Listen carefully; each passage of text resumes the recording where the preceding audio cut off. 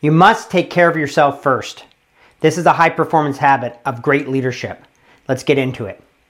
So it's common for people to think about great leadership is that great leaders are all about other people.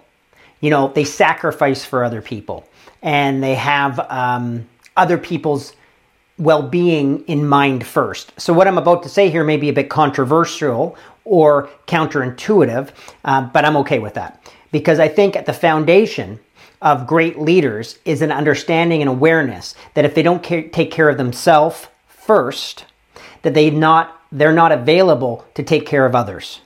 You know, it's like when you're flying in the airplane, the attendant always says, in the case of an emergency, the oxygen masks will drop. And if you're traveling with a child, make sure you put on your mask first, then help the child. The same is true with leadership. If you and I don't have oxygen as a leader, I'm not at my best. I cannot help other people on my team. So often early in our careers, we may fall into the pit of, like a pitfall. We may have a pitfall in that we have this kind of martyr syndrome, like we're giving everything to our team and we don't have any time for ourselves or our families or our hobbies. We're a workaholic and we may say to ourselves, we're only here in service of others, and that's why I'm so darn tired, overworked, and quite frankly, pissed off with life to some degree, okay? Or at least mildly annoyed and dissatisfied. Okay, well, if that's where you find yourself now, or if you can hear yourself in this as you've moved through your journey, I'd like you to consider that there's a new level of taking care of yourself, okay? And I'm not here, of course, to prescribe what's best for you, but we all know what taking care of oneself means. It's some balance of your health, your diet, your fitness, your sleep, your mental health, right? It's some balance of enough time for you to enjoy what you love to do, your hobbies, your sports, right? The communities you serve or where you volunteer perhaps. It's the family time that we prioritize, that we never think that we're sacrificing something for something else. It is possible to have that all work, and it starts with your mindset. That you need to take care of yourself first. So for me, I'll just share, I know that what's really important is if I get tired or if I get overworked, or if I'm finding that I'm not physically feeling 100%, I need to step back from my business.